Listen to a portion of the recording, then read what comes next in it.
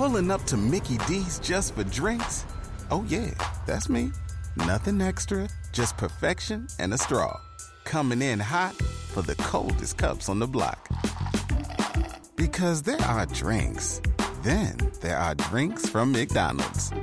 Mix things up with any size lemonade or sweet tea for $1.49. Perfect with our classic fries. Price and participation may vary. Cannot be combined with any other offer. Ba-da-ba-ba-ba. Okay. Hi, everyone, and welcome to the 97th episode of the Professional Book Nerds podcast presented by Overdrive. This is Jill. Hi, Adam. How you doing today, Jill? Still a little congested. Still a little well, so last time we started the podcast joking about weather talk. And again, it made me, when I listened back to it, I was laughing even more because I said, everyone loves regional weather talk. Not only is it regional weather talk to Cleveland, but it's regional weather talk that people are hearing 3 days after we record it. So it's even worse. So it doesn't really. But for what it's worth, if we want to keep it. So this won't happen every week, but we're in that time of year in Cleveland where we experience every single season of weather in 1 week. Yep. So today's weather update, you're welcome, everybody. You're hearing this on Monday. This is Friday. There's like almost a half a foot of snow outside. It's pretty bad. I blame the groundhog. We were all good. Yeah.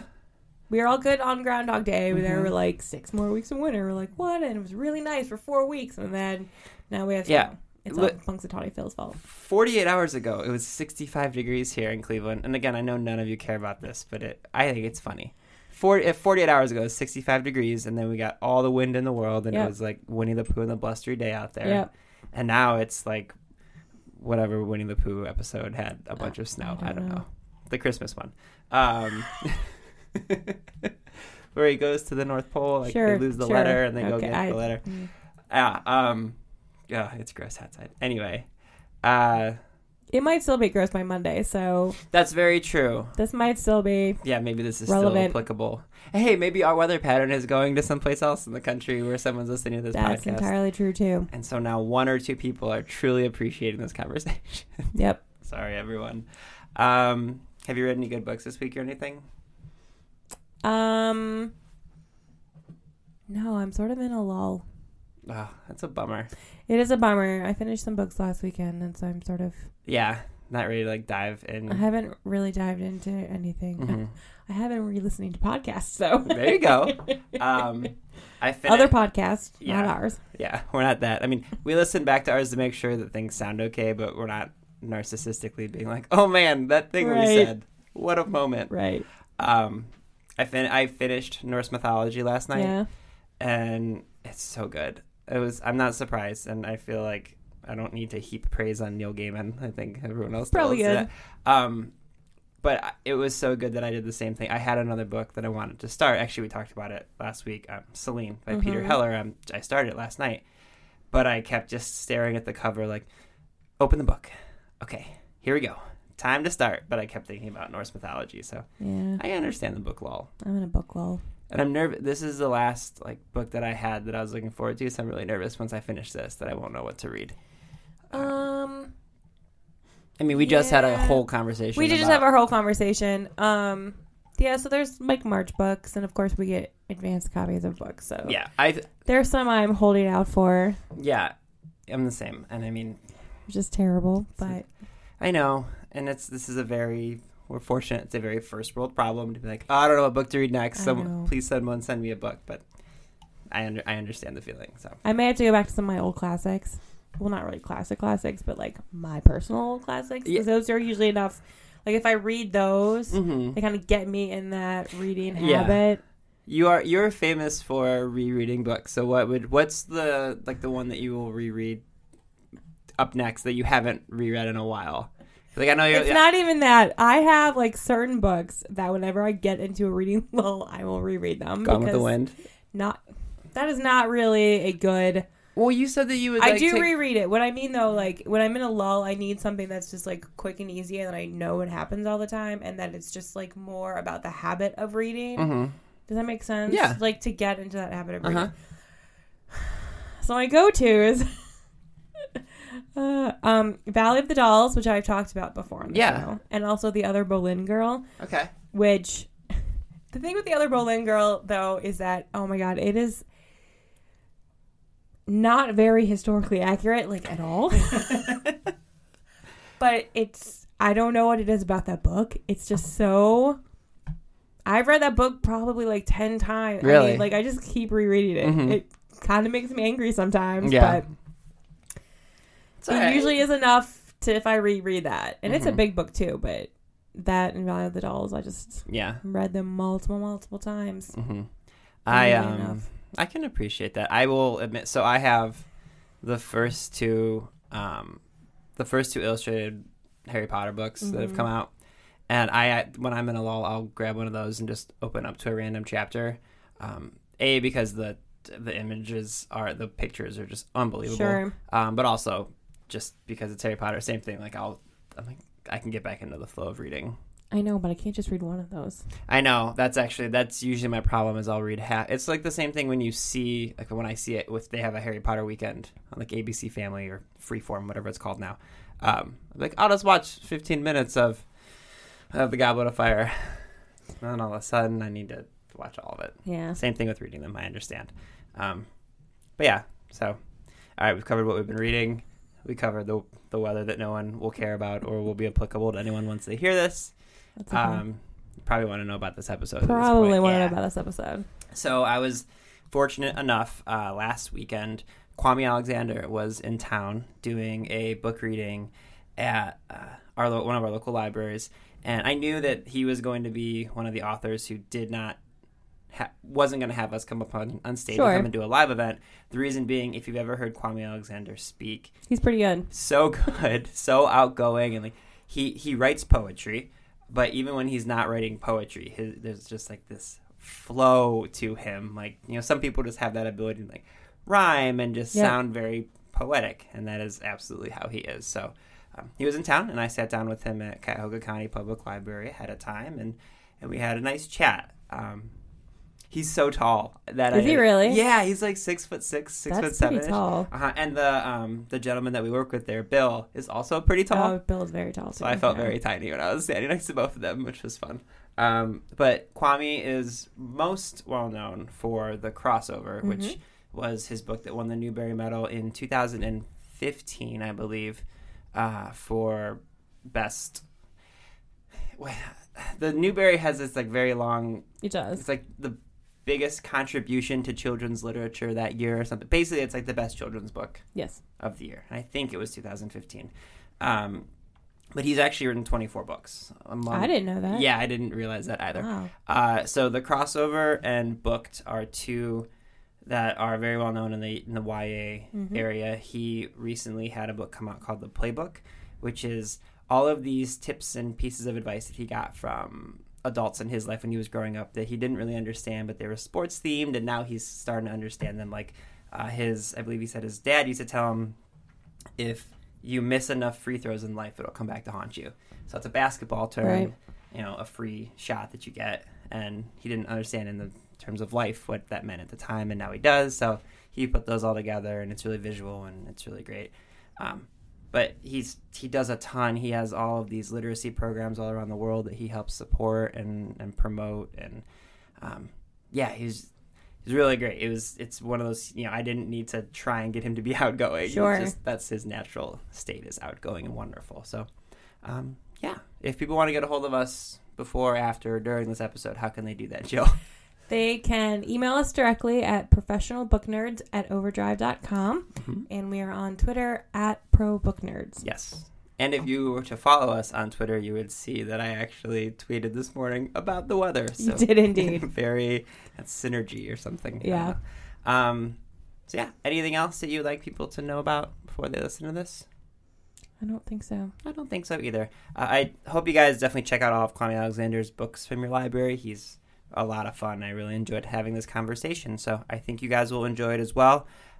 That's all. Enjoy this episode of the Professional Book Nerds podcast.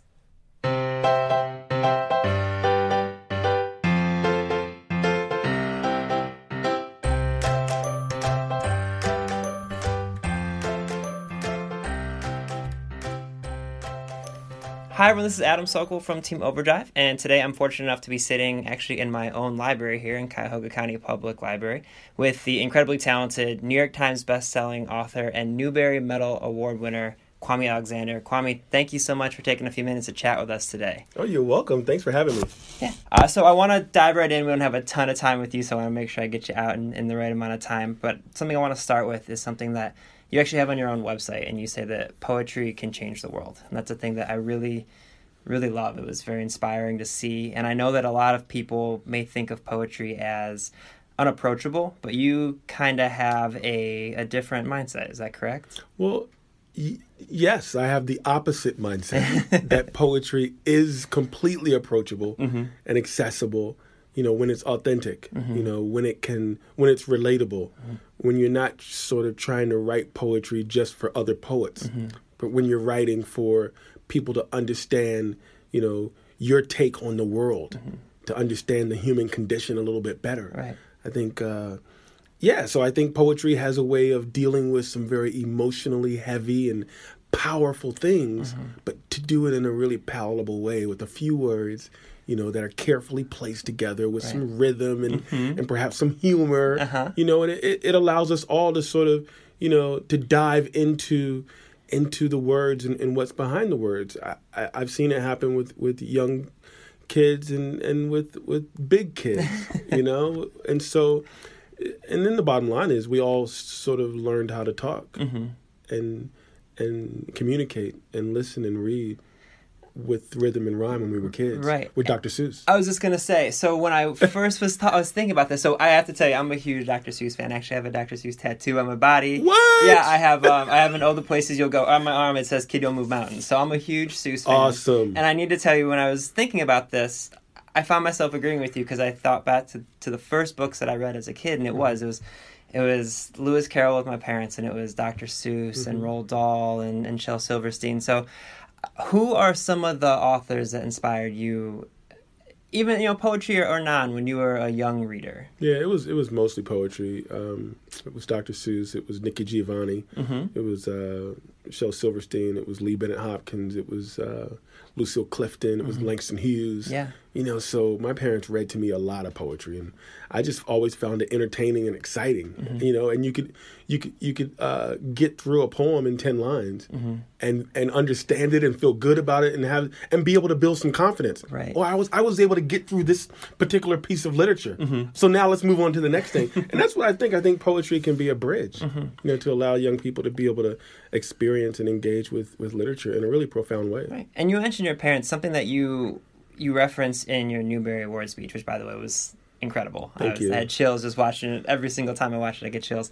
But you mentioned them being your first librarians. Yeah. And being that we're sitting in a library, can you maybe expand on that just a little bit? Yeah, I mean, I think, learning, reading, it began in the home for me and my sisters. My parents' home was surrounded with books. There were books in the bathroom. There were books on the floor. There were books on every wall. Right. Like, we were immersed in literature. And I think their idea was, we're going to create a world for you where you can imagine anything for yourself. And we're going to do that through the books that are on the shelves, and so you were able to travel, without leaving the house. Right. You were able to sort of see and understand other people and other communities without ever maybe even coming into contact with them through the pages in a book. And that's pretty powerful. It allows us to be able to connect not only with ourselves and our own possibilities, but with other people and with, and become more empathetic and become more human. And I just, my parents were the first librarians. They made us comfortable and knowledgeable with and about books. And so when we went out into the world, we were well read, and even if we tried to hide it, like I did, I figured, hey, I don't want to be. None of my friends were, had books in the house like that. Right. So I didn't want to seem uncool. So I didn't really talk about it that much. Yeah. But that didn't mean I hadn't read Things Fall Apart 3 times by the time I was 12. Right. So something else that you mentioned kind of in passing in your speech was the fact that you had books in your house by African-American authors. And a lot of the diverse authors that I've spoken with in the past for a podcast, whether they're African American, they're from a different country, they're gay, lesbian, no matter what their background is, they've actually told me a lot of the reason they became an author was because they couldn't find books that represented them when they were growing up, and they wanted to give people who thought, looked, acted like them a character they could relate to.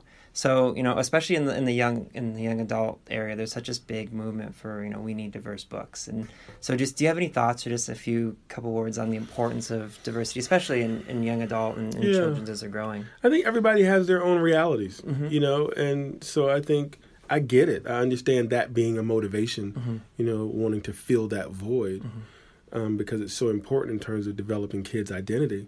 But again, I didn't have that experience. Right. I had books that represented me everywhere. Right. So much so that it was sickening. I was like, I didn't want any more books. I was like, no, stop making me read Roll of Thunder, Hear My Cry Again. Right. I don't want to read the African Writers series from Heinemann. I don't want to read John Steptoe. Well, I did love John Steptoe. Yeah, that was pretty awesome. So I grew up reading a lot of African American authors. And so my motivation was, wow, I want to do that too. Yeah. I want to write a poem like I Too Sing America. I want to write a poem like Nikki Giovanni's Ego Trippin'. Right. I want to write a children's book like Lucille Clifton's Everett Anderson. I want to write some lyrical prose like Ayi Kwe Arma, a Ghanaian author. So I saw a bunch of books. And so I think the issue was and is that there are not enough, certainly, but there are a plethora of books, in particular written by African Americans, that have never been sort of given their marketing due. Right. And so you don't know about them. And if you don't know about them, then the notion is they're not there. There were a lot there. Yeah. And so I think with the diverse books movement, which is a continuum, and I was very fortunate because my parents were, my father was getting his doctorate, and one of his concentrations was multicultural children's literature. So of course I had everything. So of course you had it there. Yeah. So I do understand. I'm sort of like, I'm not the rule. I'm sort of the exception. I get it. Right. But I think we've got to do a better job at marketing the books that are already out there. And making and going to search for those books. Yeah. And B, we've got to do a better job of giving more opportunities to writers of color in different communities and backgrounds. Yeah, and I think actually I fall into that exception that proves the rule thing too when it comes to even just kids having books around.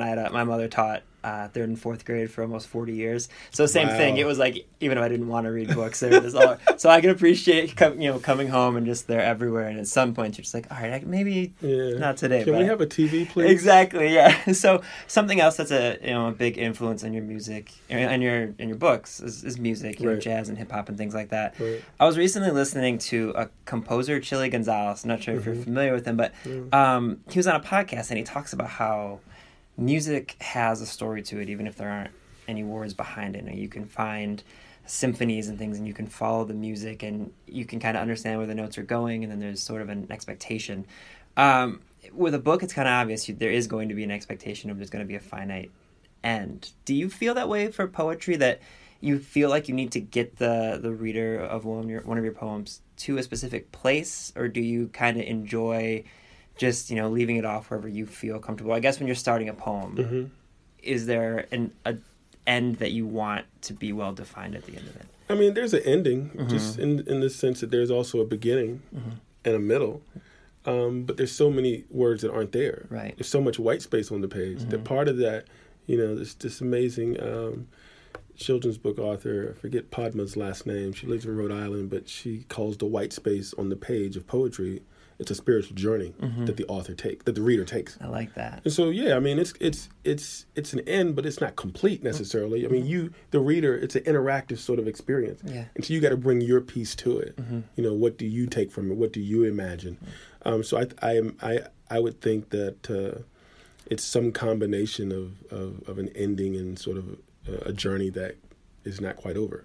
And then along those lines for your writing process, even when you're writing a novel that isn't particularly in verse per se, say it's not the crossover that has poetry throughout, your books still have this beautiful flow to them.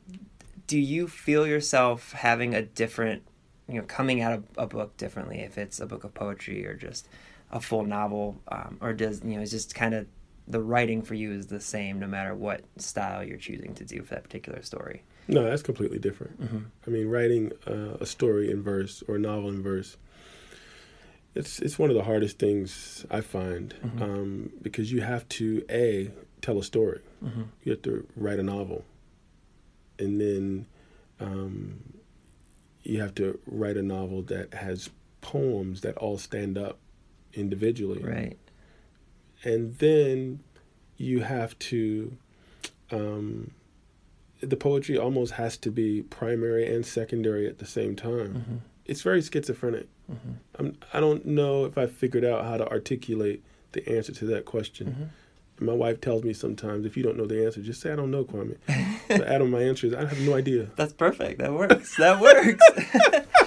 So drilling down just a little bit more, when you're writing a poem specifically, do you worry about the structure? A lot of people think of like iambic pentameter, like AB, sort of the Seussian rhyming structure. Right. Do you concern yourself with that when you're starting a poem, or do you more so worry about what you want the poem to say and then fitting a rhyming structure into that poem? It sort of all happens together, but all those things you just said are extremely important in that process of writing that poem. Sure. And depending on what type of poem it is, the form will dictate whether I need to have X amount of syllables in the first and third line, or whether I need to repeat a word here, or whether there's only 2 lines in a couplet. So the form will dictate what I need to do from it structurally, but the idea of form and function and idea and story, it's all happening simultaneously at this point, which is 24 years into this and 25 books into it. So I guess I've sort of gotten into a zone and a rhythm of my own now. I imagine the editing process is a little bit more. I would imagine I would imagine you being a little bit more hard on yourself when you're writing a poem, because you have such less to work with from a word structure standpoint. Every word, like you said, every word counts. Every word matters, and if you don't have the right arrangement of words, the poem can be lost. And so you've got to make sure that poem, it uses all the ingredients necessary to make it strong. But you're also at the same time making sure it still advances the story along. Yeah. If you're writing a novel in verse. So it's double duty, and it's fun and it's exciting, and it's like a puzzle. And so something else I want to make sure we touch on. A lot of authors talk about the importance of expanding literacy, all around the world, but you absolutely put those words into action. You do speaking engagements in schools and conferences, not just in the United States, but all around the world. And you also co-founded an international professional literacy program called Leap for Ghana. Would you mind just sharing some experiences, maybe a little bit of information about that for our readers and listeners who might not be aware what that is? Yeah, Leap for Ghana, LEAPFORGANA.org, is a literacy organization that I started with some friends 5 years ago. And I went to Ghana and was just struck by the joy and the ambition and the hope in the eyes of these kids who I interacted with in a village school. Right. But their resources were like, nil. They had one book in the school. There was no computers. And so I was like, I really want to do something to be able to match some resources with the hope that's in their eyes. Because as we all know, education, it sounds cliche, but it is. It's the key. Right. And so we began to bring books back to the village, build a library, which we're still building and hoping to cut the ribbon on in August. Train teachers, hold literacy conferences and train teachers to teach reading and writing. Ghana, and in particular, and in West Africa in general, it has a big storytelling tradition. Sort of sitting by the fireside. Right. And that's how many stories were passed down generation to generation. Well, if you could believe, like in these classrooms, there was no storytelling going on.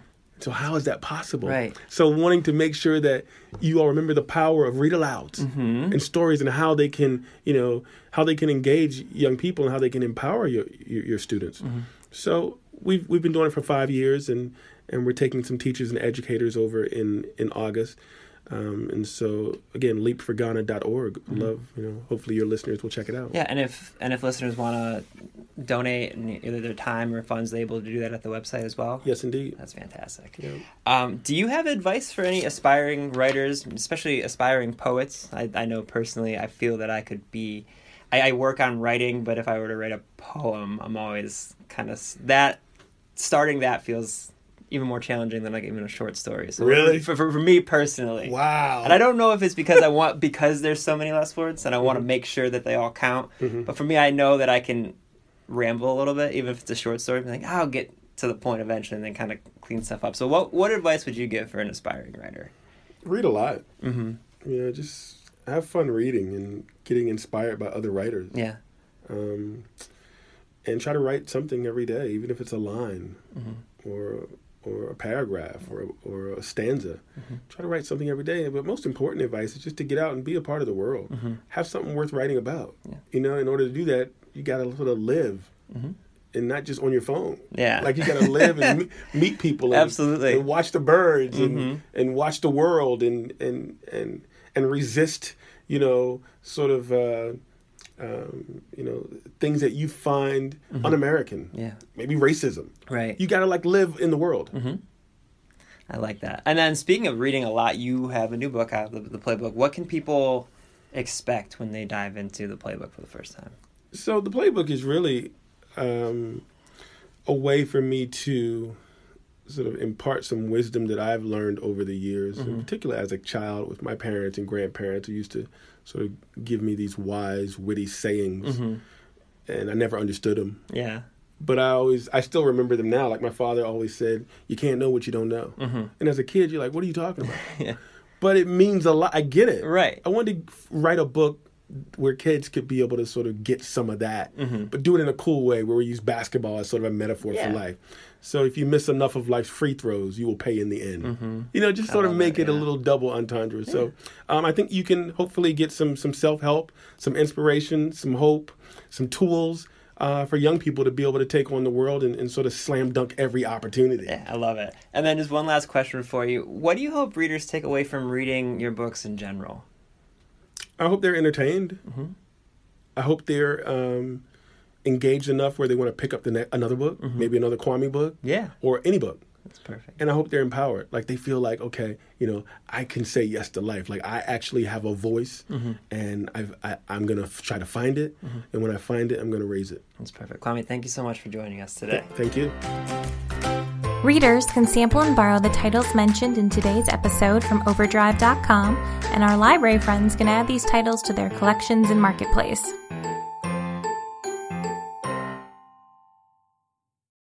Pulling up to Mickey D's just for drinks? Oh yeah, that's me. Nothing extra, just perfection and a straw. Coming in hot for the coldest cups on the block. Because there are drinks. Then there are drinks from McDonald's.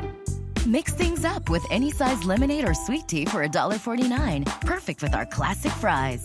Price and participation may vary. Cannot be combined with any other offer. Ba-da-ba-ba-ba.